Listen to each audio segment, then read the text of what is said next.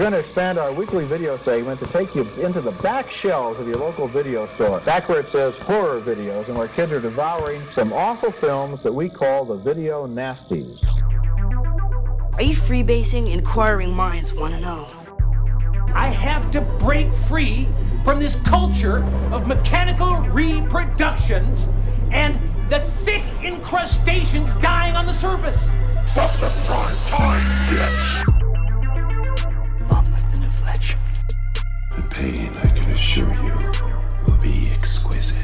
As for our deaths, come with me and be immortal. We have such sights to show you. We've got to return some videotapes. Hello, horror hounds, and welcome to the It Slays podcast. I'm your humble host, Rowan. And I'm Spoiled Oat Milk Mike. And last but not least, it's Colton. And we are back, and we have brought a special guest with us this episode. We decided this podcast needed a woman's touch, I guess, for, this amazing mic pick. So we've brought friend of the podcast, Jill, on. Say hello to the people. Hey, people. What's up? We know Jill from way back, Newfoundland days, my Newfoundland days, and when I thought about this movie, I immediately thought of Jill, because I guess you're fashion, you're glam, fashion? you're fashion, The taste, the look. Okay, I actually wrote my notebook, glam horror. This is a new genre. Glam horror. I like it. Mm-hmm. So I figured let's start off just a little about you, Jill. Let's talk about your experiences in horror. Are you familiar with the genre? Do you watch a lot of it? What are some of your favorites? Give us the tea. All right. So I've been into horror for a long time. Had a goth stage when I was a teenager, so watched all that horror. Colton really feels like he's got a kindred spirit in here now. Kindred spirits, yeah. That's awesome. It's good stuff. Love that. Yeah. I kind of took a break from horror, but I've started to kind of get back into it. I have a Shudder subscription now, so that's pretty cool. Probably my favorite horror movie ever is Ginger Snaps. Nice. So I feel like that kind of goes with this movie a little bit, with the feminine thing going on. So yeah, I'm really excited for this movie. Well, we always start off the show, just talking about what we've been consuming media-wise, what we've been watching, whether it's television, movies, what you've been listening to, music, what you've been reading, books, because obviously, other than people that can't really read like Colton, we all read. Thanks. Isn't he a writer or something? Yeah, I'm one of those that after I started writing a lot more, I have a hard time reading because I just kind of constantly obsess over their word choice in every sentence, and it's just, I don't know, it's very hard for me to get through things nowadays, so I got you. Yeah, it's not the best. So let's start with our very own Trash Panda, Mike. What have you been watching? What have you been reading? What an intro. Okay, so of course, obviously, The Real Housewives of Beverly Hills just premiered for season 12 a few days ago, so I gobbled that episode up in, very fast fashion. Other than that, I've been, of course, binging through Real Housewives of New Jersey from the beginning. I'm finally hitting season 5, but I haven't been consuming a whole lot of media the last couple weeks because it's been kind of a weird period for me, which I won't get into, but I have been getting away from all the weird shit going on with the brand new and very fun Evil Dead video game that just came out last nice week. I haven't played it so yet. I've been very much enjoying that. It's really cool. Of course, Bruce Campbell's in it because anything Evil Dead he stars in. Of course. But they also got, because they take a bunch of the characters in it that you can play as from, the different movies. So, from the first one and 2 and Army of Darkness and also the TV series. And a couple of the characters from part 2 they didn't get the actors for, but they took a couple of the OG characters from the very first movie and put them in it and got the original actors to do the voices, so that's really cool. So I'm really enjoying playing that. That's all I've been doing and mentally checking out. So what about y'all? What about you, Jill? What have you been consuming? World of Warcraft, as usual. Nice. but I've been reading a lot of short stories. That's what I do at work since I like tutor kids for a living. I'm just reading short stories. I did recently read a Frankenstein graphic novel, which was really cool. Nice.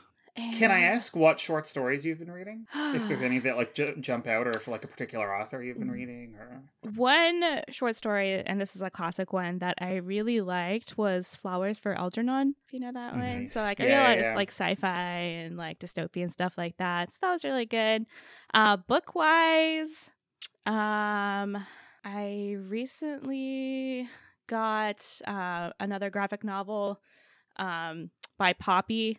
Like, if you're familiar with Poppy, like the YouTube artist, she also has like a couple of graphic novels, so I've been reading those.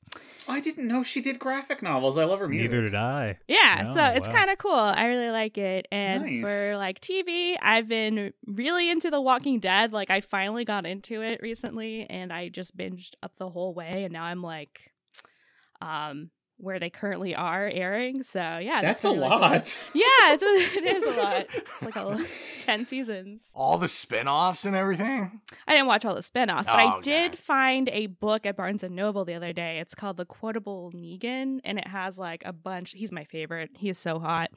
But it's just a bunch of quotes of him cussing, like strings of cuss words. And it's like the best book I own right now. So yeah. Wait, is that Jeffrey Dean Morgan? Yeah. Yeah. He's so Yeah, okay. hot. Yeah. He is a silver fox. The comedian. He's great. Yeah, he's really great. Oh, also in TV, I've been watching The Pioneer Woman on the Food Network. But Oh, wow. that's kind of embarrassing, so we'll continue. Oh, and 90 Day Fiancé, if you're into reality TV, Mike. Oh my god, don't even get Ro started. I literally, can I just say that I got a text message from him and Exilia like 2 days ago saying, Mike, start watching 90 Day Fiancé. This So, is true. you know. This is very true. Yeah, I don't know. I haven't been watching a whole lot over the past couple of weeks, other than like a lot of disposable TV podcasts and the Amber Heard Johnny Depp trial, just kind of leaving that on in the background, I guess, just to torture myself a little bit. But that being said, I did rewatch Avatar for the first time in over a decade. How do we feel about Avatar here on the podcast? I'm just curious. Has everyone seen it, or Which Avatar? I've never seen it. Yeah, I'm gonna be brutally honest. I never watched it because I thought it looked fucking stupid. Okay, what about you, I've Jill? Have you said I'm seen gonna it be at honest. least? Are I'm you gonna talking be about honest. James Cameron or the anime? Yeah, no, James Cameron, Oh, 2009. The Hell Blue People. yeah. I actually bought it Okay. on DVD the other day at like a thrift store. Okay, cool. Because Amazing. like a lot of people have been hating on that movie in recent years, and I couldn't really remember it too well. But the new trailer was going to premiere before Doctor Strange, so I figured I'd give it a go, and I really enjoyed it. Which is it's just funny to say because everyone likes to hate on it, but I wasn't a big fan of some of the like military propaganda in the movie or a lot of like the simple on the nose dialogue, but by the time we got to the third act, I was like completely invested in it, which is, it's just silly to say when everyone like boils this movie down to like Pocahontas with blue aliens. But I don't know. Wow, now I really want to watch it. Right? But no, like, dude, I thought the visuals still held up. I think they're as good as a lot of modern day blockbusters and better than most of what we get in the COVID era. And I don't know. I felt like the movie had a lot of heart. It wasn't like a cynical corporate cash grab to me, I mean, this new one might be, but at the time I kind of believe that that everyone like wanted to just create something magical, like a new alien world. So yeah, I don't know. I'm a fan. I'm looking forward to December. Hopefully the sequel will be good. The only thing I'm not really looking forward to is that I think it's going to bring back 3D movies all the time in theaters again, which is just terrible. Mike's speaking face. of which, oh sorry, go ahead, Jill. Saying Mike's face, he like screwed up his face when he heard that. Yeah, I know. I just remember the days when that was like literally the standard. You get 8 out of 10 movies in 3D just for no reason. Yeah, and that's literally what happened to me because the other thing I saw was Doctor Strange, and I specifically bought like a regular IMAX ticket and went to like a Saturday showing at 1:00, hoping that I wouldn't have to see it in 3D because everything else was 3D. And of course, I got upgraded at the last minute and just had to suffer through the latest iteration in the MCU in 3D. And I know from the discourse online, like there's some pretty ardent defenders of this movie, but I gotta say, like, it really didn't work for me. I felt like it was constantly at odds with itself. Like, it was kind of battling whether it wanted to adhere to the boundaries of the MCU or if it wanted to be like a weird Sam Raimi movie. Like, it was just constantly like back and forth. And then, you know, to me, it was like the villain was underdeveloped. The characters established in like the previous works, they just weren't authentic to themselves. The new people they established, I didn't like. And then, like, the cinematography, the visual effects, just everything fell flat for me. So, I don't know. The couple of friends I went with said it was the second worst MCU movie right behind Eternals. I don't know if I'd quite go that far, but, yeah, it's, you know, it wasn't for me, and it's the type of thing that it's like, let Sam Raimi make something completely original, or just let the dude retire, because after this and Oz the Great and Powerful or whatever, I don't know if he's kind of got it anymore, because, I don't know, his output for the last 10 years hasn't been the greatest, to say the least. That's basically all of substance that I've been watching. What about you, Rowan? So probably the, you know, stuff with the most substance, I definitely have been going hard on the 90 Day Fiancé. Hard. I think we're at like season like 4 or 5 now. Like, we've definitely been going hard on it. And surprisingly, you know, usually this is like a 20-minute, you know, runway for me, but I really haven't been watching anything. The only movie I've watched since last time we recorded is what our latest Now Slain episode is on. Oh, I never even mentioned that. Yeah, Firestarter. Yeah, Firestarter. Yeah. So that's the only thing I have watched. It's just been hectic. I went on my Toronto trip. I've got some movies I brought back that I'm definitely might have to watch a couple tonight. Mike, you're gonna appreciate I bought Virus, starring Jamie Lee Curtis. I've never seen it. Oh my god, that I almost forgot that existed. Yeah. And just because we enjoyed our Dracula experience so much, I went out and bought The Murders in Rue Morgue, featuring Bela Lugosi. Bela. So I'm interested to sink my teeth in that. But yeah, this is a short one, guys. Sorry to disappoint the listeners, but... Well, you didn't watch anything because you were too busy going on a buying binge. Yeah, that's true. You haven't had time to watch anything because you've been shopping like a motherfucker. And are the seasons of 90 Day Fiancé, are those like 24 episodes a season? Like, have you just been like mainlining it? There are many spin-offs. I haven't watched any of the spin-offs yet. Okay, there's a few of those too. Oh, there's like... Wait, I thought you guys were being sarcastic. There's actually 90 Day Fiancé spin-offs? Oh, there's so many. Yeah. This show is a franchise. There's at least like 6 to 7 spin-offs. So like I Love New York and like of like Flavor of Love and stuff. Right. So that type of spin-off. Before the 90 days, or like the 90 Day Diaries, Pillow Talk, so then they actually have people commenting on it while it's happening. There's a bunch of stuff. Do you know I actually applied to be on that show years ago and they didn't take me?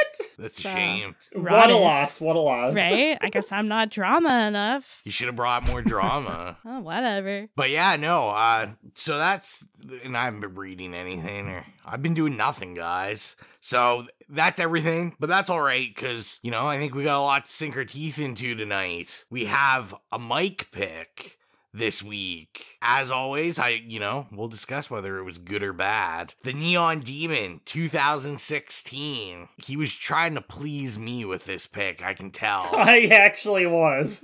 I thought of you. So we will get into the trailer, and then we will be back with the bio. People see you. They notice. Am I staring? You're going to be great. There is something about her. Who wants sour milk when you can get fresh meat? I'm not as helpless as I look. Stop! Thank you for being so good to me. The Neon Demon, rated R, in theaters June 24th. The Neon Demon was directed by Nicholas Winding Refn and written by Nicholas Winding Refn, Polly Stenham, and Mary Laws, and the story is as follows. When aspiring model Jessie moves to Los Angeles, her youthful look catches the eye of fledgling photographers, seedy motel owners, and narcissistic fashion designers alike. As Jessie's career and status rise, it doesn't take long before she's devoured by her peers, who will take any means necessary to get what she has. All right, so first experiences with the film. Is this your first time seeing it, or when was your first time, and what are your overall experiences with this film? We'll start with you, Jill. I had never heard of it, honestly, until you messaged me about it, so this is my first experience. Oh, nice. What about yourself, Mike? Okay, well, obviously, you know, we are big fans of Drive. Obviously. We have watched it. We have watched it together numerous times. We obsess over the visuals and the soundtrack and blah, blah, blah. So I was very much looking forward to this. And when the trailer came out, I was like, amazing. I don't think we even got it here in theaters, so I had to wait until it came out in, digital and watched it at my house, my old apartment, because this was a few years ago now. And I may, in my zeal to, appreciate it on every psychic level possible, I may have gotten a bit too high and drank a bit too much. So I watched it when it came out, and I remember, the first half hour, and then after that it became this weird, jumble of images in my head. Yeah, it was just like a trip, and I'm like, yeah. I couldn't tell if my memories were real or, something that I made up. Because I was really high. So I've been meaning for the last couple of years to rewatch it in a more sober state of mind. So this was not my first time watching it, but it was my first clear-headed viewing. What about you, Ro? Yeah, so this isn't my first time seeing this. Nicholas Refn is my aesthetic. He's my all-time. He's up there for me, for directors. It doesn't even matter if the movies are good. He gets me on every level. But obviously Drive, Only God Forgives, those are two of my favorite movies. So when I had heard about this coming out, I was super excited. I remember seeing all the trailers for it. Like Mike said, yeah, I'm pretty sure it never came to the theater. So the first time I watched this, as soon as it came out on Blu-ray, I went out and I bought the Blu-ray. And watching it this time, I remembered absolutely nothing of it, apparently. I was convinced this was a vampire movie, and apparently it is not. So, did not remember a thing about it. What about you, Colton? Yeah, this came out when I was in my Toronto year, so I did something I watched 140 movies in theaters. So I did see this in theaters because I'd go to the movie theater 2 to 3 times a week. Yeah, very much like yourselves, I was familiar with Drive. I tried to watch some of other Nicholas Winding Refn's works and kind of found them pretty boring or laborious, pretty hard to get through. I remember falling asleep while trying to watch Valhalla Rising and just not going back to it. So yeah, but that being said, I was looking forward to this because I did really like Drive. I don't know if I'd call it a masterpiece or I love it quite as much as you guys, but I do think it's a great movie. And I was a fan of Elle Fanning, I think, at this time, because I think I saw her in Mary Shelley and a couple of other things, maybe some TIFF movies. So I was curious to see her in this heightened horror aesthetic movie by Nicholas Winding Refn. So yeah, I saw it in theaters, but I haven't really watched it since, other than for this podcast. I think it's time we get into the meat and potatoes of the review. We know where we're going to start. It's our favorite kill. I feel with this one we have to do favorite scene because there's just not that many kills in it. One kill, I think. Exactly. So favorite scene, Mike, this was your pick. What's your favorite scene from this? God, I hate to be basic. Actually, I don't. I love being basic. In my basicness, I mean, there's a bunch of scenes that I quite enjoy. But I love, for so many reasons, the climax, because I love the aesthetic of the photo shoot that they're doing by the pool, because it's very Helmut Lang, and one of the reasons why I like this movie so much and I was looking forward to it so much was because I have a really throbbing hard-on for fashion photography and shit. So I spent a lot of hours and days over my years looking at it and studying it. So I really appreciated the aesthetic choices they were making, and I was watching, they're perhaps not to be used on blonde white girl braid styles, and was this is totally something that some clueless stylist on a fashion shoot would do. But like when they're just standing there and like, you know, she's trying not to like retch and everything, it's just like there's something about it that's so like weirdly like cold and hot at the same time. And then, you know, obviously when she goes in the back room and like tries to cut Elle Fanning out of her and dies, and it's just that whole sequence is like, to me, the like aesthetic explosion. It's the like, you know, the ejaculation. I don't know how else to describe it. I'm losing it. But I just, like, I love it. I love how they move from that, like, really hot outside, like, sweaty, standing at the pool, like, static. And then they go inside and it's this, like, chilly, cool, like, blue room. And then it's, like, covered in blood and, like, a fucking eyeball. And there's just so much happening, and I love it, and then, like, the movie's over, and I'm like, I fucking love this. So I'm basic, I'm sorry, I hate saying the climax of movies sometimes, but it just, the whole setup, and it was just, like I said, it was very Helmut Lang. I could picture, like, Sigourney Weaver, like, standing naked, like, with a dog on a leash, being in that scene, so I don't know what y'all think. Colton, what about you? Dude, mine's gonna sound like shade, but I honestly, like, my favorite moments of the movie are the opening credits and the closing credits, which is mean to say. I could pick an actual scene, but I do think, like, I have, like, notes here, and it's like, man, this credit sequence is a vibe, which I completely agree. Like, the music, the way, like, the titles kind of fade, it's kind of, like, entrancing, like, it's, like, luring you in.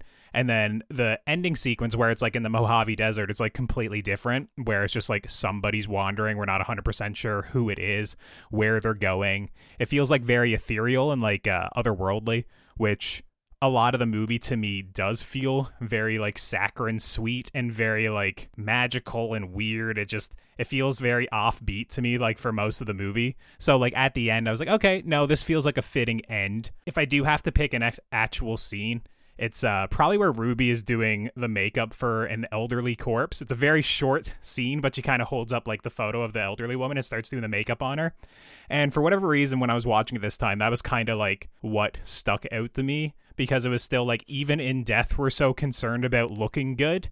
Like, you know, where you're hollowed out, it shows all the scars, like you're empty on the inside, but we're still concerned with what we look like on the outside, which of course is very thematic for a lot of the movie. So if I had to pick a scene, it's probably that very small scene. It's probably 30 seconds. But as I was watching it, I noted it. I was like, oh, this was very good. I liked how hard it hammered the theme without people explicitly talking about the theme, which this movie kind of does in a lot of other parts. But Jill, what about yourself? What's your favorite scene? That's a hot take, Colton. I'm sorry. Oh, no, it's good. Spicy. Well, Mike Baby, you thought you were basic, but this is way more basic. This is Tumblr circa 2013 or something. Oh my god, my aesthetic, go Jill. So my favorite scene is like that really lovely scene where Jesse, or Elle Fanning's character, it's like twilight in LA, and they're driving in this convertible, and there's like palm trees in the background, and then afterwards they're like standing like on a mountain looking at the city, and she's just kind of like twirling in her dress. I don't know, it just really does something for me. It's really nice. And I've been listening to this new music project done by Davey Havoc of AFI, and like everyone in No Doubt except for Gwen Stefani, they have this new project called Dream Car, and like a lot of it is like, honestly, this movie's aesthetic and also that LA like kind of sound and like beachy kind of sound and stuff. I don't know, I really like it. Yeah. What about you, Rowan? I like it. I like that pick. But I'm going to double down on all of you. I feel it's like poker. I'm calling I am the most basic. We're having as our friend Drew would say, a race to the bottom. The race to the bottom. The intro. The photography session. Yeah, I was just like, this is it. Rowan has hit like his euphoria of movie watching. It's so like elegant and beautiful.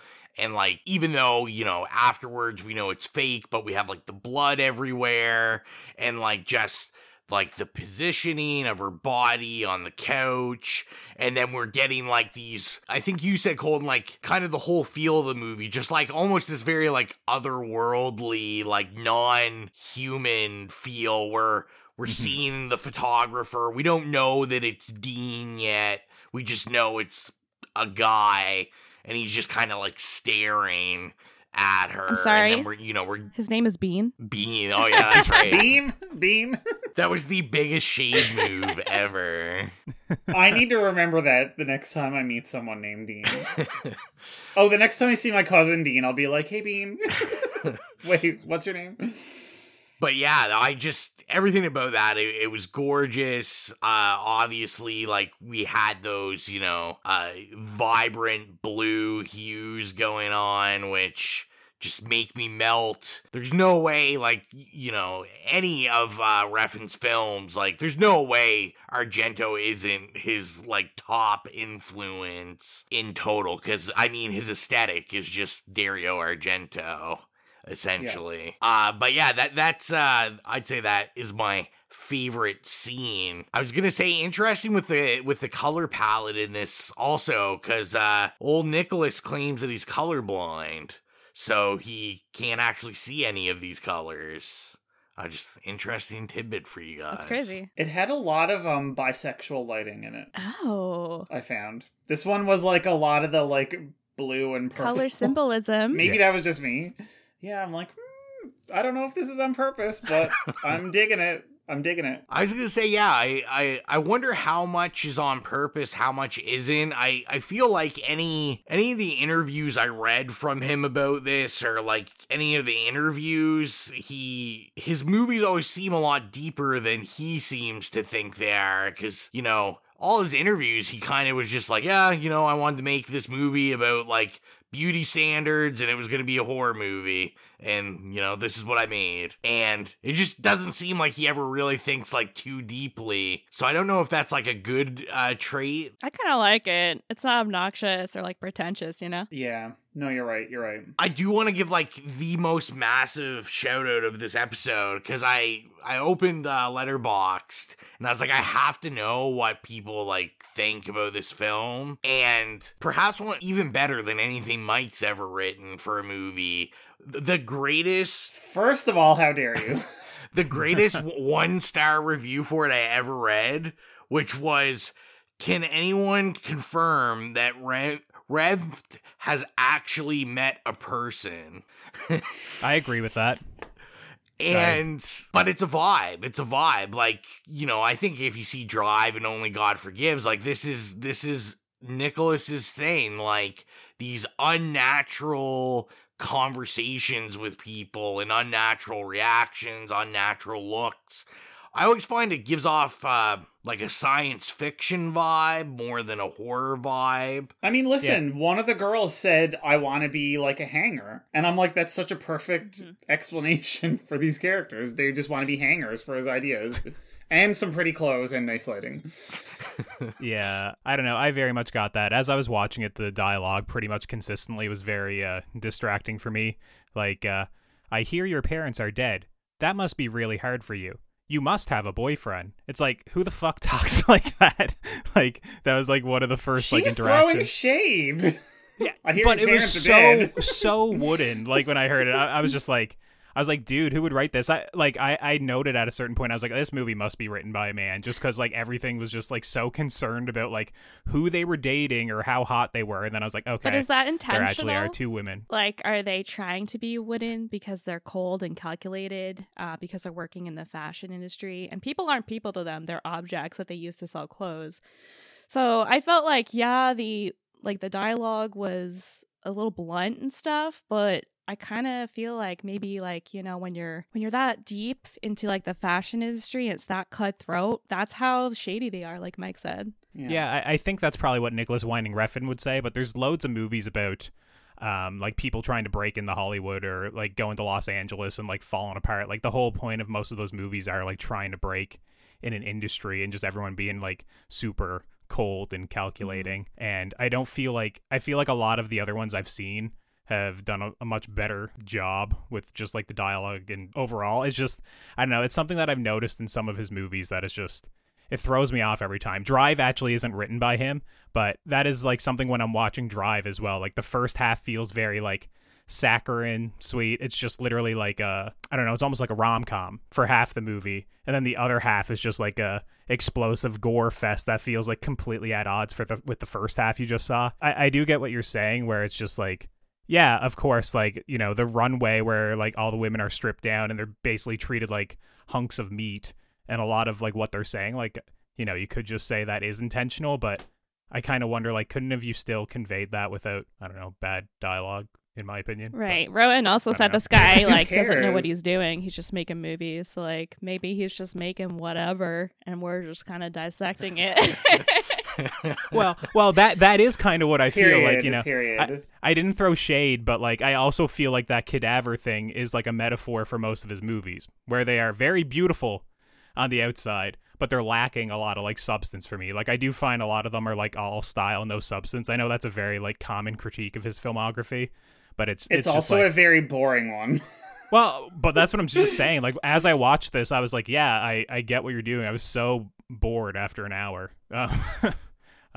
You know what bores me? People who have all sorts of ideas and have no flash. It's a movie. I want to see flash. I want to be aesthetically dazzled. Preach. Well, I'm not saying you can't be aesthetically dazzled, though. I'm saying you could also you could have like characters that aren't cut out. You can, but you don't need to. It's like looking at a photograph. If I want to like look at a fashion photograph, I don't need it to tell me a goddamn story about like, you know, some social issue. I just want it to look hot.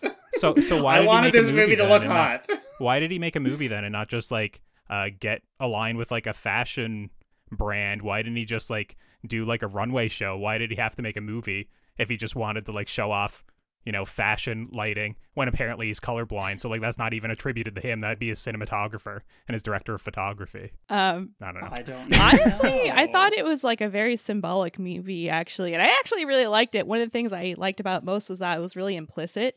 Like, there wasn't that much dialogue, but there's a lot of feeling. I agree, Jill. Rowan, what do you think? I feel like we've just been talking. You've just been listening. So we've get in. Rose just standing back from like the fucking gunfire at this point. I know you're a huge Nicholas Winding Refn fan, but I'm just curious. I'm an observer. I mean, this one, I mean, if we were putting this, you know, if we were ranking the Nicholas Refn movies, like, this definitely isn't in my, like, top of his.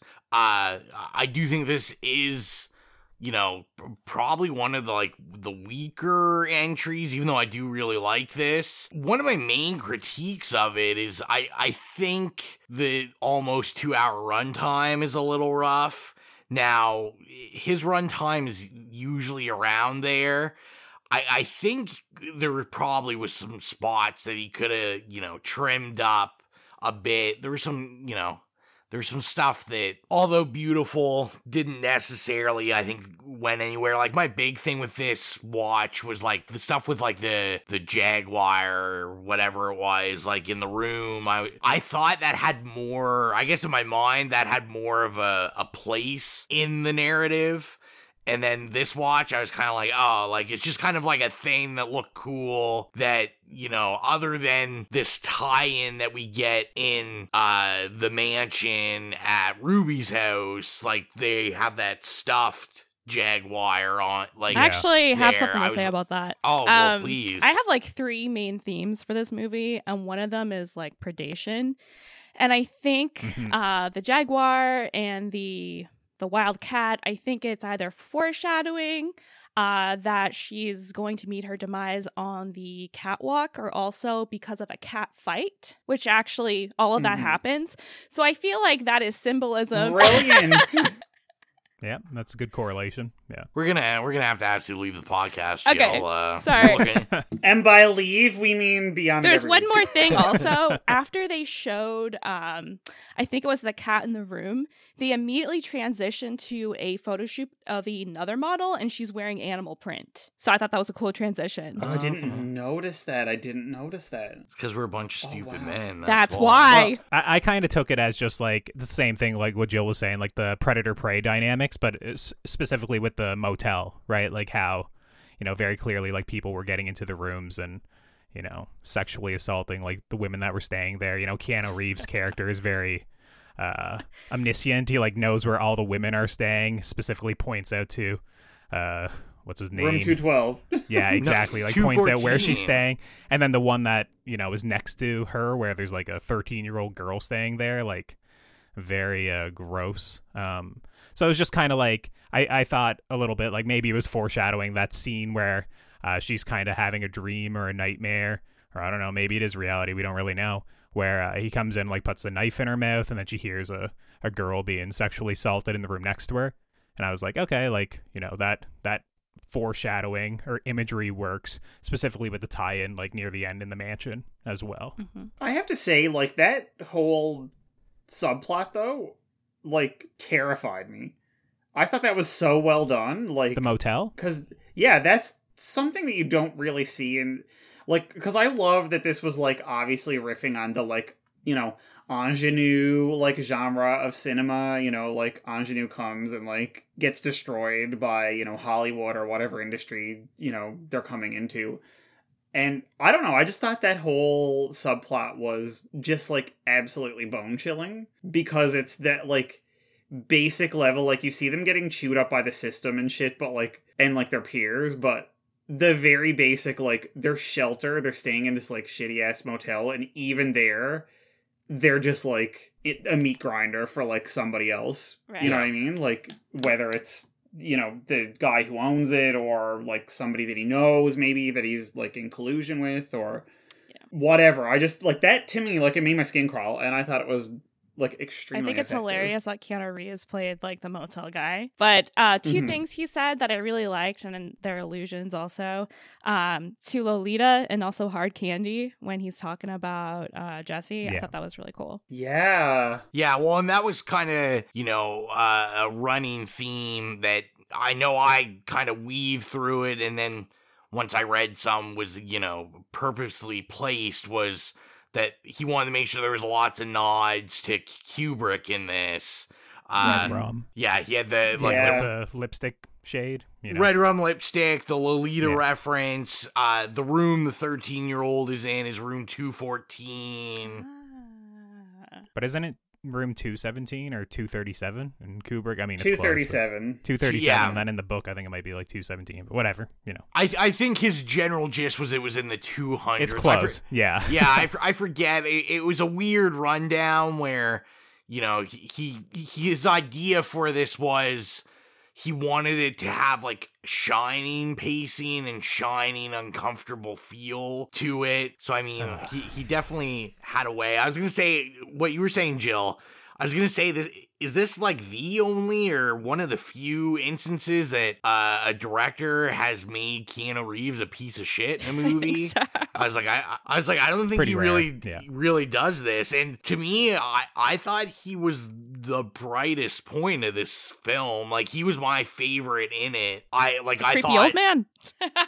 I thought he was awesome. Red flag. I thought he was awesome. He at was. it. And I think maybe it was just the shock of like, I'm like, whoa, this is such a weird part for Keanu Reeves to play. So, well, that like reveal that they do, right, where he's behind the door and you can only see his like silhouette for the first like 30 seconds or whatever, and then he opens the door up and it's like, oh my god, it's fucking Keanu, and it's like, whoa, like getting fucking hit in the face, right? And I feel like this was maybe like near the beginning of that like weird Keanu renaissance where like all of a sudden pop culture was just like, oh my god, we love Keanu, like, you know, just out of nowhere again. So I feel like that timing was maybe like really kismet and like perfect. Yeah, he would have got cast for this probably after the first John Wick and like right around when the second John Wick was shooting, because I know John Wick 2 came out the year I was in Toronto, so it's like, yeah, he was definitely on the rise, but not like peak Keanu again. Yeah, well, and I think too, it really threw me off this watch just because, like I said, I couldn't really remember like the narrative of the movie very much. I'd only seen this one other time. So for some reason I went into this and I'm like, oh yeah, like I'm pretty sure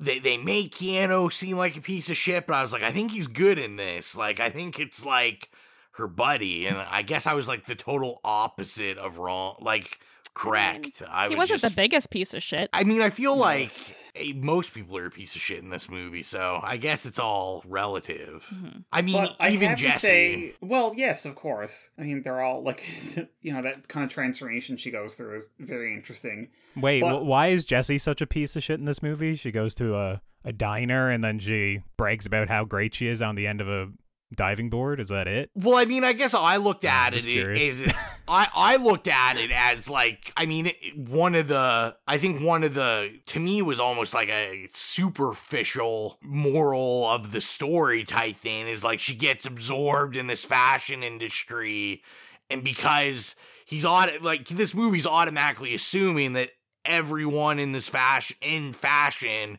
is just, a predator or a piece of shit. And then she just kind of gets absorbed in that. And, once she's kind of has, her revelation with, I found it was, at that scene where she's like on the catwalk and then she has the vision kissing the mirrors. And I'm not great on like Greek mythology. I know it's like whatever the word narcissist. Like, yeah. The story of Narcissus. Yeah. Like, I know it's like based off of that story, like that whole imagery, and then she basically transforms into, she's just like another cog in the wheel of fashion, and then she starts just kind of becoming an asshole like all the rest of them. Which to me, like, it works for the story, but at the same time, like I said, it's almost unfair because you also...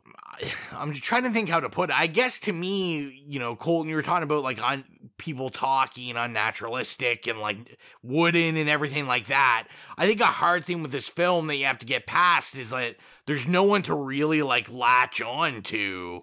Jessie for a little bit, and, Bean's about it. Like, Bean's really the only decent person in this entire movie. Yeah, I didn't like him either. I actually just don't like that actor in pretty much everything I've seen. He always comes off, no matter what, he always comes off very creepy to me, or very, like, trying to remember his lines the entire time. I don't know. So he's asking Jessie very much about, like, his photography, and if they've been asking about him, he's very much, like, working his career as well. That's why I don't know, it's like, I guess I never really disliked Jessie really by the end of the movie. Like, if I think about what she did wrong, like, yes, she becomes the neon demon on the runway, she becomes like the it factor, she's who everybody wants to be, but like, that's her career aspirations. She pushes off Jenna Malone with an unwanted sexual advance, and then when Carl wants to leave, Carl Glussman, or Dean, whatever his name is, it's like, she's just like, yeah, I'd rather not go. And it's like, okay, I don't know. It's like pretty minor to be like,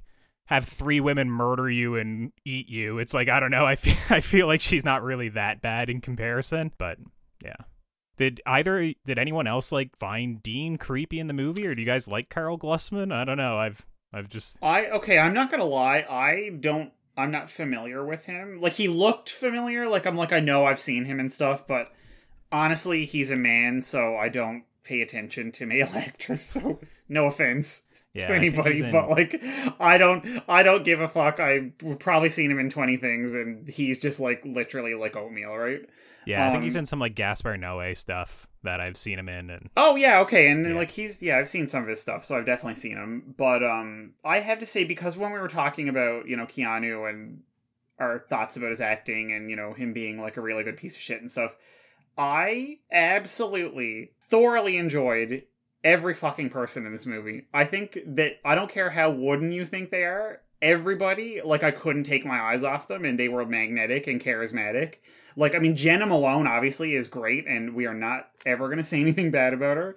I agree. She's the high point of the movie for me. Yeah. Always. Elle Fanning, I thought, did like great this really interesting job with like kind of, acting with her body and like her face and stuff, because that's kind of like what you have to do. But like, I found even the girls at first that played the other models, Sarah and Gigi, like at first I was like, oh yeah, they're the like blonde girls, but like by the end of it I was like, god damn, I'm really invested in it. Like, I think these actresses are really good. Like, I just couldn't take my eyes off them. Maybe that's just me.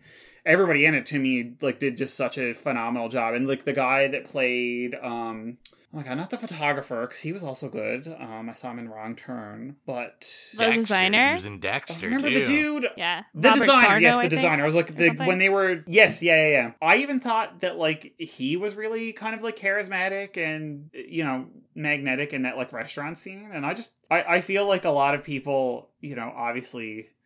like to throw shade at this movie for being, you know, very wooden and stuff. But I think even though the characters might be kind of built like that the actors are actually doing a really good job with that sort of like mannequin style that they're trying to stay within. Maybe that's just me, but I literally was like, oh my god, I love all these actors like so much. All my notes are like, Gigi, Jenna Malone, like exclamation point. Yeah, I mean, you know, like I said, I'm not as big of a fan of the movie as you guys, but, you know, I still like the cinematography. I still like the lighting. I still think the casting is good, by and large. You know, it's a lot of, like, faces that I like to see. You know, when Christina Hendricks pops up, I was like, oh, great. God. Oh, my God, yes, like Joan Holloway. Right? Joan Holloway. Yeah, when she pops up, I was so excited. Yeah. That's all I think about. I'm like, Joan, she stole was my heart. A high point. And can I just say... everybody, when we're talking about Mad Men, just to take one little, like, 20-second side digression here, everyone's always like, oh my god, like, Peggy Olson. And I'm like, no, Joan Holloway. Like, Peggy Olson's boring-ass bitch. Like, and she's a Scientologist. Christina Hendricks, man. And like, she plays on The Handmaid's Tale with a fucking Scientologist. Yes. I can't.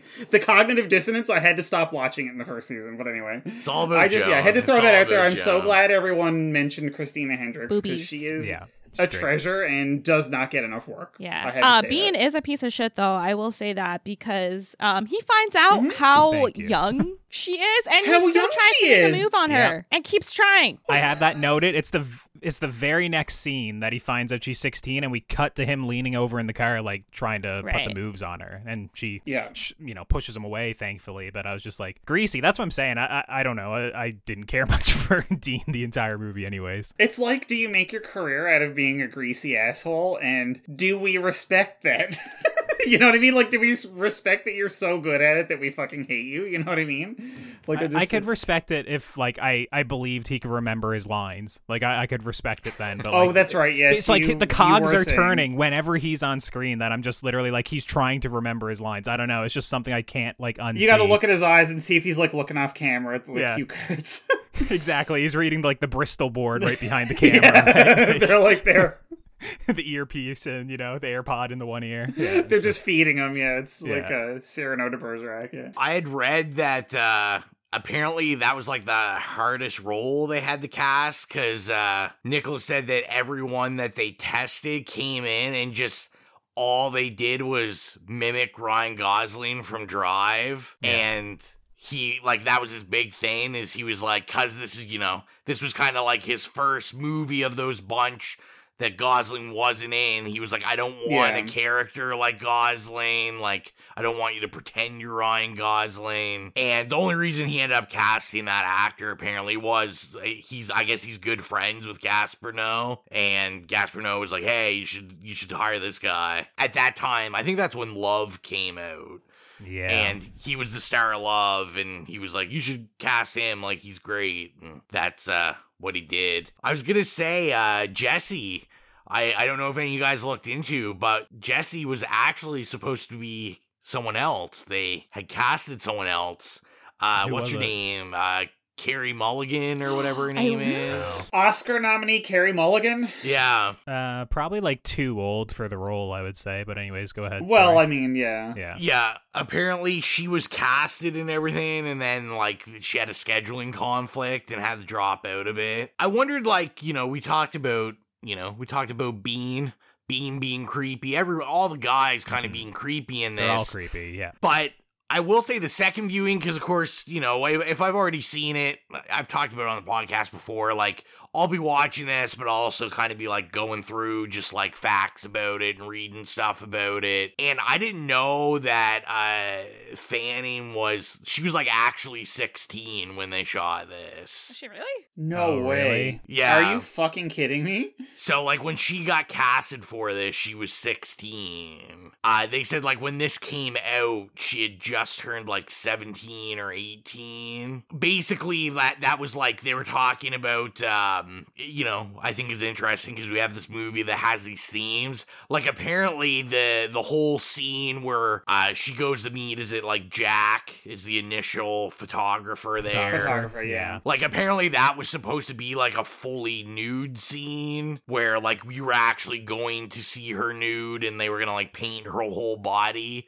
And apparently, like, I was surprised that, and I never like to say, like, this is what it is, because you never know with what you're reading whether or not what's factoring. But apparently, like, they had the debate whether they were gonna, like, make her do that, like, try to get permission for her to do that. And then, obviously, they were like, no, we can't do that because no one's gonna come watch this movie then. Yeah, I will say, knowing that, on this rewatch, it made it, like, extra creepy that I was just like... Oh, that's such a creepy scene, yeah. Like, all these scenes are even more creepy now, like, the Keanu Reeves, like, raping with the knife, like, knowing that, like, you have a 16-year-old actor that's... Mm-hmm. Just, even if she's acting, like, performing these things, just kind of creepy. Little creepy info for you. Well, and this kind of, like, adds even more to the fashion designer character. I very much believe that's a self-insert for Nicholas Winding Refn. If you look at him, he's, like, dressed very much, and, like, his glasses and everything is, like, very much Nicholas Winding Refn. And I believe it's, like, pretty meta that he's making this movie. That guy's so obsessed with, like, getting, like, the right girl. He picks, like, the youngest, like, innocent-looking, virginal, deer in the headlights type of girl for this role. And the dude is, like, such a douchebag. And I don't know if you guys have listened to very much Nicholas Winding Refn, but I don't know. Rowan messaged me a couple of weeks ago basically being like, oh, man, I listened to Robert Eggers, and he's such a douchebag. He doesn't like Marvel movies or whatever. And I'm just like, bro, you love Nicholas Winding Refn. He's the biggest fucking douchebag I've ever heard. So I was like, when I saw that character, I could not, like, not see Nicholas Winding Refn. And I was just like, oh, this is like another, it's like another metaphor or symbolism within the movie, right? Like he's obsessed with making art, casting these women, like they're pieces of meat to display his art. What is Nicholas Winding Refn doing in this movie to get his points across? Like, I don't know. It was just... It all felt gross to me. Like, I don't know. I didn't like that. I hated that character. Yeah. Also, Nicholas Winding Refn describes himself as a pornographer as well. Like, he's like, I don't make films. I'm a pornographer. He just cares about, like, shooting bodies and the aesthetic and stuff, which, I don't know, I guess maybe I want a little bit of plot, not necessarily my pornography, but in my films I want a little bit of plot, I guess, and he doesn't care about that, I guess. I don't know, it's just weird. I know, it's no bunch of Quakers looking at a creepy goat for 2 hours, I agree. As if that's my favorite movie ever, but yeah. Yeah, I'm just gonna ignore all of the slander. I'm gonna ignore the slander. I'm gonna ignore the interviews. It's playful ribbing. It's playful ribbing. Yeah, what about the character? Like, what do you think of the character then? Did you see Refn in that character at all, or you just saw the character? Or yeah, what? I just kind of saw the character. So some more of the reading I did about it, like apparently that character like was actually like was like a very minor character. Like even smaller role than now. It was a weird thing. Essentially, like whoever the actor is that plays them was supposed to have a bigger role in this movie and couldn't do it, so they just kind of fit him in to this fashion designer role, and then they expanded the fashion designer role. But now that you say it, I'm like, oh yeah, maybe that's exactly what's going on. It's just very coincidental that he's making his art with a new, fresh face, and then that's exactly what Nicholas Winding Refn's doing with this movie, right? He's picking an actress that's brand new and apparently 16 and wants her to do nude shots. So yeah, I know, fuck that guy. It's too meta for me now. I'm sorry. I think you ruined it. Yeah, I'm gonna have to not think about it anymore. Jill, I want to hear some more of your thoughts. Jill, you had 10 pages of notes. Yeah, let's get into it. Okay, let's see what I got here first. So the first question I was asking myself is like, who is the neon demon? So I had a lot of thoughts about that. I thought you would have known it's me. I am the neon I am demon. so sorry. I didn't get that. So I was wondering if it was the fashion/modeling industry itself, or is it vanity itself? And does Jessie or Elle Fanning, does she become the neon demon, or, is she just a product of the neon demon? And then there were all these triangles in the movie and the Triforce symbol. And I tried to I drew a bunch of triangles, and This is going to sound whack. This is going to sound manic. I'm sorry. So my first triangle was, okay, if the neon demon is vanity itself, we have Jessie trapped in the middle of it. We have Ruby at the bottom, she's the foundation because she got her more and more so into it. She helped her. And then you have Sarah and Gigi on the sides, making the other two sides of the triangle. And then I was thinking, okay, what if it is about vanity or narcissism itself? Then you have the Triforce. You have Jessie, who's stuck in the middle, and the whole thing is the industry. On one of the other mini triangles, you got Ruby, and then the other one's Gigi and Sarah. And then I had my running themes on the outside of the triangle, predation, competition, or jealousy, and then I already mentioned narcissism. What do you think? Literally, I took it very literal, but I like your interpretation, specifically the three women, Jessie in the middle, the foundation being, what's the character's name? It's Jenna Malone. Ruby. But Ruby. Yeah, basically being the one that is a foundation. She's the one that introduces her to more people in the industry, does her makeup, that sort of thing. So I really like that reading. Whenever I watch the movie, I took the literal one where, she changes underneath the neon lights in that scene that we've already said, where she's kissing herself in the mirror, and it's we don't know what's real and what's not. I always took the literal approach, but I like those metaphorical approaches, or what you put out there as well. And it's she's trapped in the middle and she can't escape it, so in the end they're all going to corner her and kill her, which is cool. Another thing, since you brought up Ruby, is I thought there was some really interesting stuff about her. Obviously, her name. And then the grooming aspect. So she's literally a mortician, right?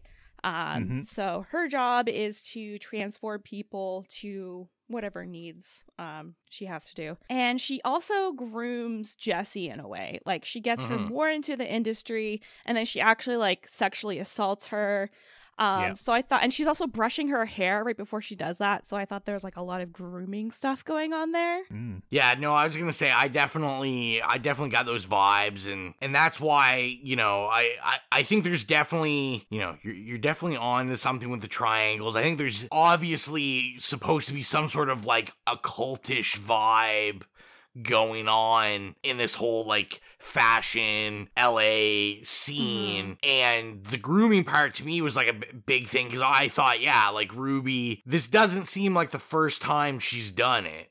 To me, I was this is Ruby grooms them, they become this neon demon, and just she knew exactly what to say to her at the beginning, right? Exactly. She knew exactly how to stroke her ego, but also how to seem like she was being cautious and a friend and all that, typical grooming shit. But that scene when she's marking on the mirror, they very specifically have that stuffed fucking leopard in the background behind her while she's marking on the mirror with the lipstick. It could not be any clearer, Yeah, she has those tattoos at the end. Yeah. She's doing rituals. Yeah, I was gonna say, what did you guys make of that near the end? She has clearly occult tattoos on her, the rings around her nipples, the weird crude drawings on her stomach. We never get a good shot of any of it to really kind of make much of it, but which is weird because she's naked for 4 solid minutes at the end. Yeah, it's just they shoot around it.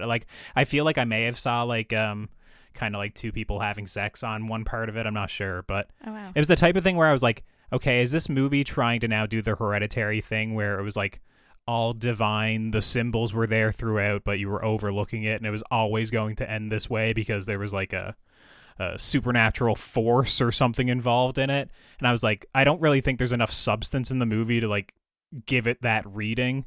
But I it was just think like, it's I was just wondering why. I think it's a nod to, like, you know, all these conspiracy theories that you hear about, like, in the showbiz industry and in LA.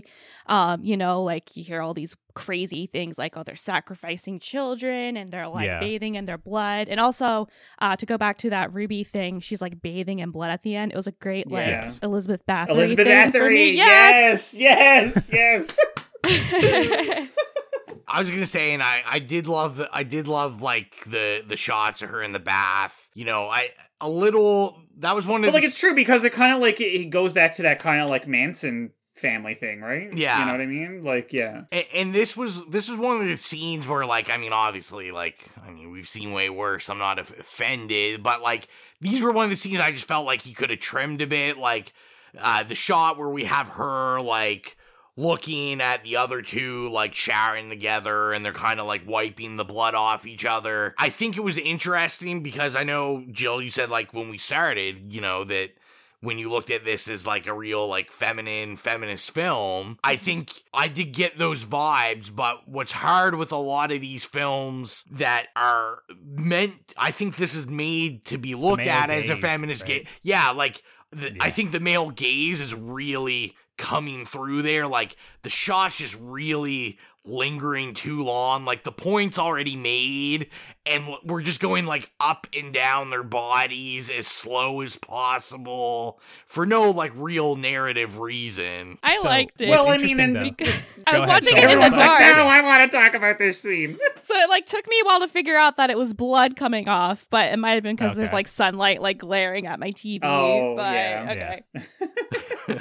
What I was going to say, interestingly enough, I just brought up the male gaze. The cinematographer is a woman on this movie. So, yes. I mean, yeah. It felt very much to me that it was very male gazy as I was watching it. Like, it was, like, once again, what Rowan's saying is lingering on the women for, like, a very long time, like, in the showering scene. Like, it almost feels like it's supposed to be titillating, but I guess that's nice word that's choice. also the theme of the movie, I guess, to some degree, right? So titillating. But it's funny because, like, I was watching it and I was like, clearly the cut back and forth, and because Rose said it went on for like 3 solid minutes and there was really only like 2 shots, was that it was her obviously watching them and knowing that she's, you know, whatever, like a bi or a lesbian or whatever. And that kind of, like, complicates this gaze theory because the whole theory of, like, the male gaze never allows for anything other than a, like, hetero cis male version of that. And I just thought that was interesting because, you know, it's like the perspective of, it's kind of the male gaze because it's like looking at the, like, nude female body and stuff, but it's like complicated because it's kind of like you're cutting back to the POV of, like, a woman. Yeah. But it's also like, but again, it's the same sort of, like, feeling as you would get. But anyway, it's listen. I guess, and my real issue with it, I think maybe in terms of the feeling of the male gaze in that scene was maybe like in the editing process, because we do get the cuts back and forth, but then we ultimately just give up on getting Ruby's reaction to it, and then it's like, nah, fuck it. Like, for 2 minutes, we're just gonna look at these girls touch themselves in the shower, which, you know, and like I said, like you said, Mike, like, I can get where we say, okay, we know she's looking, so we're seeing it from her point of view. I felt like that was a scene where, like, we probably could have got more out of, I guess, like, reaction out of Ruby's side of things or something like that, other than just, you know, I felt it was like they just gave up and they're like, nah, you know, no one wants to just watch Ruby, like, you know, we can't see anything nude on Ruby really, so let's just focus on the shower. And then that's just kind of how I felt when I'm watching that. I was like, like, all right, I guess this is what we're doing. Maybe we should think of it as a cleansing after watching Ruby go to town on a corpse. This is where we get to get clean together. I'll take it. I feel like you're going to unclean. Very disturbing scene as well. I feel like you're getting Rose talking about scenes that could have used trimming, and he's talking about this scene, which is frankly inoffensive to me when compared with that. Again, not complaining. I turned down the volume when that came on. Yeah, I had, when I was watching this, of course, you know, like, with the dialogue, you have to like turn it up really loud because then the music gets really loud and you turn it down low and you're like, fuck, I gotta jack the volume up again, and then it's like, oh god, I gotta turn the volume back down. I need to mute this or my neighbors are gonna be like, what the fuck. I'm sure they already all are. My windows open, yeah, they're like, what's going on down there? Yeah, that scene's even more creepier now because we get crosscuts to Elle Fanning as well, like while she's doing that, like very clearly, like she's thinking of her. But now Elle Fanning being 16 in the movie, you're thinking of her while you're doing this to a corpse. It's just, it's a horror movie, so it's horrific. You gotta give it that. Well, yeah, I mean, it is a horror movie, but I feel like a lot of the horror doesn't happen until probably like the latter half, other than just thematic, like, this industry is horrible, these guys are creepy, I guess. The probably like the biggest horror part is, well, Mike was saying the climax was a little bit later, but I think the climax of the movie is actually when the three women kind of ensnare her and like chase her through the house a bit with the knives and stuff. A lot of the lighting there and the holding the chef's knife up to defend herself and stuff like that. A lot of that gave me some good horror vibes for sure. Yeah. I wish that had gone on for a bit longer. I could have gone on for like a good I solid like that. Yeah. Shut up, bro. I could have gone for like a nice 5 or 6 minute chase scene around that mansion. It was huge. I was thinking the We've exact had same some thing. really good chase scenes. Yeah. I was like, here we go. We're going in the full giallo, so I'm for it. I was like, just give me the Argento. Give it to me like I want. Butcher knives coming through doors. Like, yeah. I mean, and speaking of villainy... Sorry, go ahead. I was just saying all we were missing is the black gloves. That's all we were missing. True. And speaking of villainy and, the fashion industry being like the big bad in this movie and all, I think like the ultimate villain is like a toxic girl versus girl culture that they have going on. That's like another one of the themes I was thinking of, where girls are out to like eat each other or get each other, like, and that kind of permeates all throughout society. It's not just in the fashion industry, it's everywhere. It's true, because remember right at the end when that other model says to her, like, have you ever had a girl steal a job from you? Mm-hmm. As if it's the girl's fault and not whoever makes the decision, you know what I mean? And like that just shows that they're literally just pitting the people at the bottom of the rung of the ladder of the like of society as a whole in a way, like against each other instead of like going after the systematic problems. You're not saying like what's going on with these like predatory like casting directors and designers and photographers and all that. No, it's like the girl stole the job, you know what I mean? And it's like, I ate her. It's like, yeah, it's like literally just, like this class warfare, except it's just like intra-class, right? Like it's just awful. there's that level of like, women quite literally eating each other, but there's also that whole thing about like, oh, the industry is going to eat you up and spit you out, which is like very literally what happens at the end of this movie with whichever one it is, Gigi or the other one that I don't remember her name right now. Yeah, it's just, where she ate her up, spat her out. It's just like, okay, yeah, I got it. Thanks, Nicholas Winding Refn. I got your metaphor long ago, but thanks. I think, wasn't it Gigi? She's the one with like plastic surgery, right? Yes, yeah. I had another idea, was like she ate her and they were harping on her, or at least I think the Sarna guy was like harping on her about how she wasn't a natural beauty. And it was like manufactured, but like you could never have what Jessie has. You'll never have it no matter how hard you try.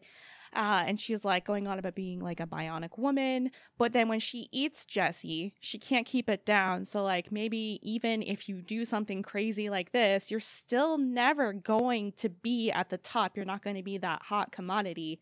And then it's funny because Sarah, who I don't think has any plastic surgery, comes and eats the eyeball afterwards. So I don't know what's going to happen with her. Hopefully she has an iron stomach.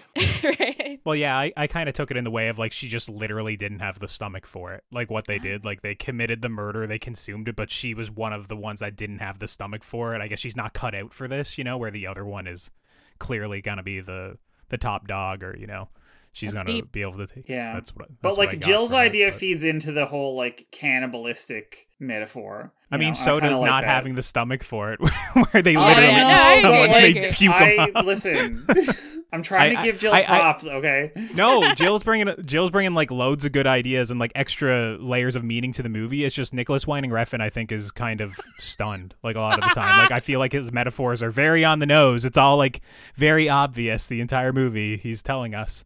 But I mean, I do very much like Jill's interpretations of it for sure. What did you think of that moon shot, Jill, with like Ruby near the end of the movie? I wasn't sure, like, was she like birthing someone? Was she urinating? Was it a period? I have no clue what was going on in that scene. Do you have any insight? So I do, because of Wikipedia. So before I even watched the movie, I Wikipedia'd it, and I was like, okay. And they talk about at the end, Ruby urinating and blood gushing from it. I don't really know. So when I was watching it, I was like, is that the urinating part? Because it doesn't really look like it to me. So I don't know if that's part of like her occultish type ritual, something to do. I have no idea what's going on there, but it was weird. So sorry. Yeah, I was wondering if it was like birth or rebirth, like a new version of herself is coming out. I don't know. I was trying to figure out. That was like one of the few metaphors in the movie that kind of eluded me. Could be like rejuvenation after consuming like a new person. Yeah. You know, maybe she's going to be more revitalized or something, and maybe like Rowan said, maybe she does this a lot because her house seemed kind of sketchy, so maybe this is the cycle that she does to like, you know, keep going. I don't know. I couldn't really tell what it was either. I took it, I guess, you know, I just went off on my own lane. I kind of understood it as like her menstrual cycle, and because I was going with those themes of like rejuvenation and the cycle beginning again, because I assumed she does this often. So I was kind of like, okay, like ginger snaps. Yeah. What is it Keanu said? Are you going to buy her tampons? Well, and this is a little Colton skepticism leaking into me on the watch. Just because I'm like, all right, like, hey, that's what I viewed it as. And then I was like, I wonder what Nicholas was like doing here. And then I was like, you know, the moon and the menstrual cycle and the rejuvenate. I'm like, this seems like pretty low hanging fruit on like feminist horror films. And I was like, I feel like he probably would have grabbed at that. And, you know, I'm not saying it worked or it didn't work. I'm just saying that's kind of how I felt about that scene. It was a little weird. A little weird? Agreed. Yeah. You're not wrong. I do want to say though, Jill, the creepy house. I was curious, Mike, if you actually recognize the creepy house. Should I have? I mean, it looked vaguely familiar. It kind of looked like the house from The Craft. I'm not gonna lie. From The Craft? No. I don't. It wasn't from. It wasn't from The Craft. It was from Scream 3.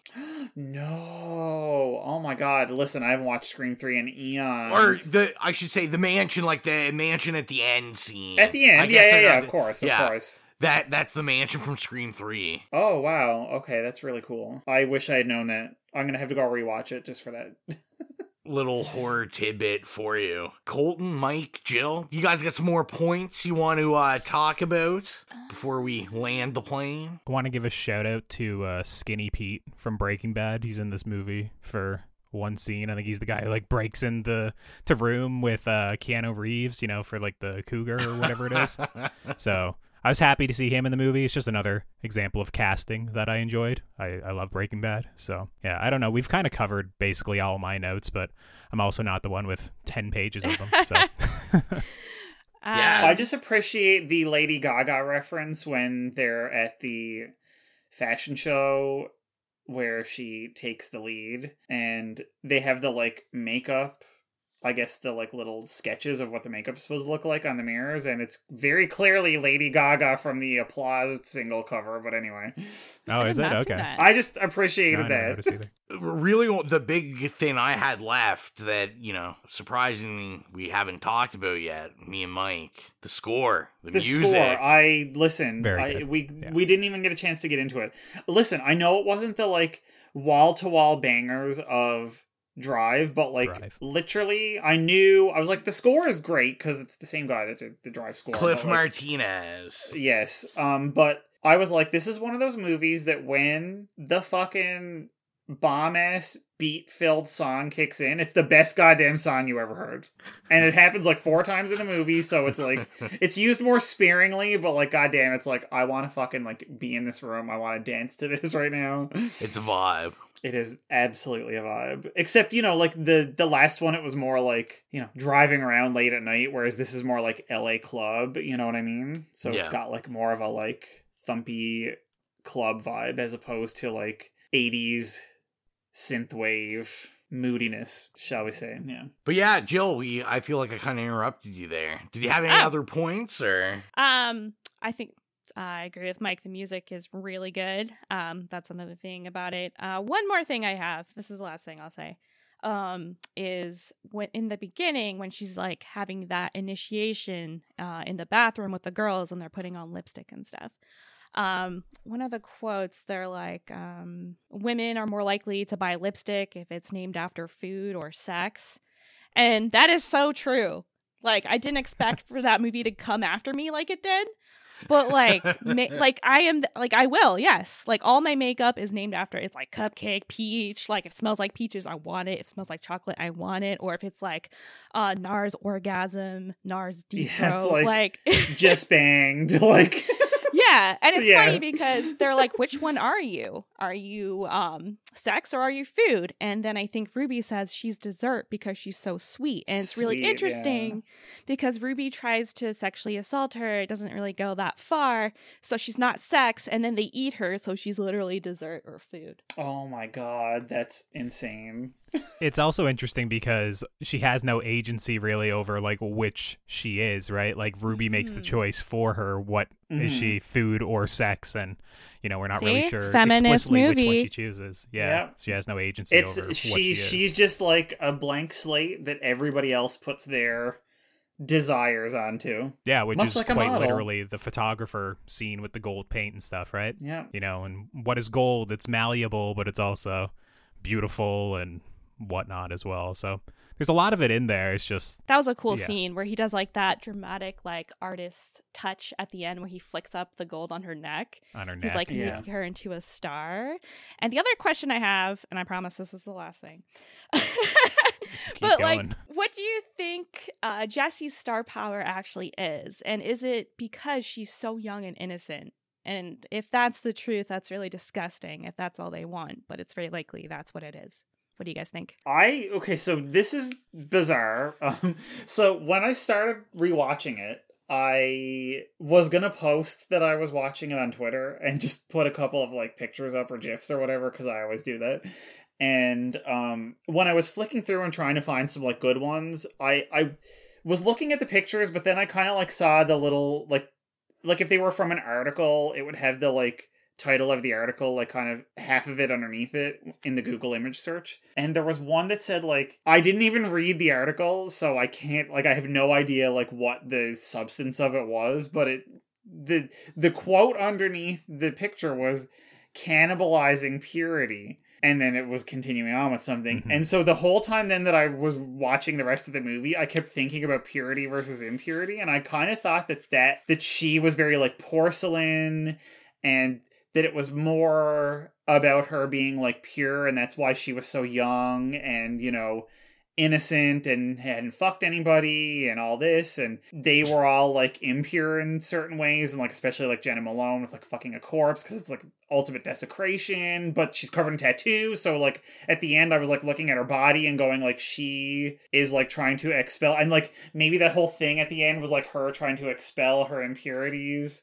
You know what I mean? And it's kind of so like becomes this like weird, right? And it becomes this weird like they had to eat her because she was pure, and like it's like eat or be eaten. Ooh, and everybody else is just sort of tainted. And that was my sort of like I just read that phrase and I didn't even read the article, and so that triggered like the whole time I was watching it all these like kind of thoughts in my head about that. I don't know why I didn't bring it up earlier. I just sort of got carried away, but yeah, I thought that was a really interesting way to like read a lot of the stuff that was happening, right? And it made it less about like, oh, she's 16 or whatever, and it's more about she's 16 because it has to represent this like a literal, you know, she hasn't been tainted by the world yet, but she's about to be because they're going to eat her up, you know. Yeah, I was kind of I got like kind of what Jill was saying at the end, where I was thinking this industry is like pretty toxic, you know. I think that a lot of the people were just viewing her as fresh meat and looking at a lot of the other people as like used up, or they've been around the block. You know, he doesn't want someone who you've seen in every other runway show to be leading his fashion collection or the showstopper. He wants someone who's fresh faced and someone, you know, who hasn't been essentially used up or hasn't been, you know, cast and everything before. So I kind of think it's weird knowing now that Carey Mulligan was going to be cast in this movie, because Carey Mulligan very much in a completely different phase, right? She's playing like mother roles most of the time, right? In Drive, she was literally a mom. The mother, yeah. It's super bizarre. I'm not saying Carey Mulligan can't, you know, obviously pass for younger. I mean, loads of actresses do it. It's just, it's very weird. Like, I almost feel like you cast Elle Fanning very much because you want someone who's very young. You want her to have the big eyes, you know, deer in the headlights sort of look. I thought she was like perfectly cast in this movie for what they were going for. She was wonderful. But yeah, I think she just looks different from the rest of the women, which, you know, I think they're like the women in the movie are beautiful. Obviously, they're all models, but she does look very different than a lot of them. You know, she has the big eyes. She's very petite, and obviously everyone in the movie keeps pointing out that she's so innocent and virginal, and oh, who did you fuck to get this interview? And, you know, obviously she's not doing any of that. But yeah, that was kind of my read on it, that she was just a fresh face. What about you, Rowan? I did, when I was watching, like, I was thinking about the purity aspects of it. I will say, I guess I went a little deeper into the more nefarious parts of it, where, to me, like, I kind of viewed it that he was really, I think he felt he was holding a mirror to this industry. I mean, I think about, like, whether or not we, you know, now that we know she was 16 when she made it, like, the character is 16, and, you know, these are kind of like the horror stories you hear out of the fashion world in, like, general media, is, you know, girls lying about their ages and being used by, you know, older men and older women, and just poured out by their parents.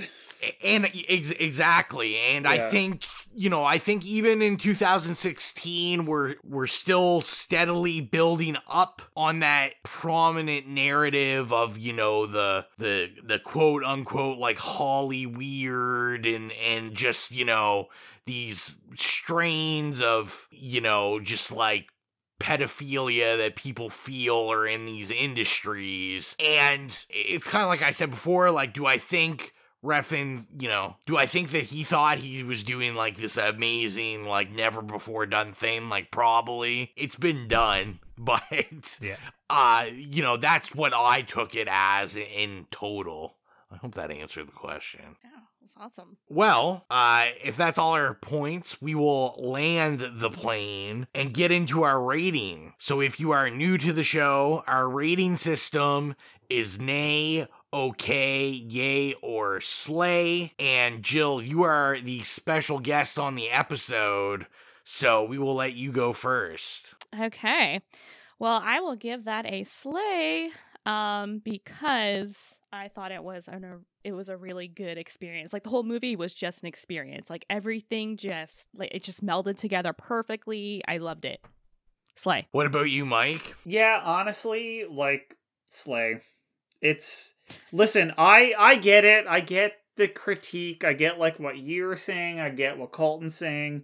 And I understand it. But, like, I think, like Jill, I looked at it more as a, like, aesthetic and visceral experience. And I don't want all of my movies to have substance, honestly. Like, sometimes I just want, like, something that I can eat up with my eyes. And this did that for me. And I also like things that are just fucking weird and mysterious. And while obviously there's a lot of stuff in this that, you know, is obviously like a sledgehammer, you know what? Sometimes that's what you need. And I just appreciated the, like, allusions to all sorts of, like, there's so many allusions and stuff in this. Like, you could do a whole other episode on, like, you know, there's, like, allusions to, like, surrealist art in it and, like, all sorts of, like, insane fashion photography and stuff like that. And it's just, the more I watched of it, like, the more I kind of, like, the second time around, I kind of picked up on all this stuff that he was throwing in there that not everybody would appreciate. And I ate it up. and then vomited out the eyeball. So, also an image I will never forget. One more thing. I don't think you should have to like defend your position on it. You like what you like, and I don't think it lacks substance. And I like it. Yeah, there's like plenty of substance. You just got to open your fucking eyes. Don't say that, Jill. We make Mike defend all of his choices. Yeah. You haven't been here for some of these choices. I can only imagine. Honestly, Ro has a point. So thank you, Jill, but Ro does also have a point. I got you. How about you, Colton? Yeah, I'm in the minority on this one. Even on my letterbox, most people give this like a 4, 4.5, 5 stars. I think the movie's okay. I do subscribe to the style over substance thing. That is just, I do agree. The score is great. The cinematography is great. A lot of the lighting, it's very much a vibe for a lot of it, but I have mentioned I do get bored about 35 minutes in. I checked my phone once at 35 minutes, checked it again at like 55, still had over an hour left. So it doesn't really do much to me. I'm very much like, I've seen loads of like art house films or like just very visually stunning movies, and I'm always left wanting something more. So I'm very much not that guy. And it's just like, I don't know, even like the story itself, I don't think it's particularly original. Like Mulholland Drive does this, Starry Eyes does this, Pleasure does it this year with the porn industry. There's loads of movies that kind of do this story, and I'm not even saying that a story has to be completely original. It's just I've got what this movie does with an actual story, with actual characters and better writing elsewhere. So I understand people like watch this for the aesthetic.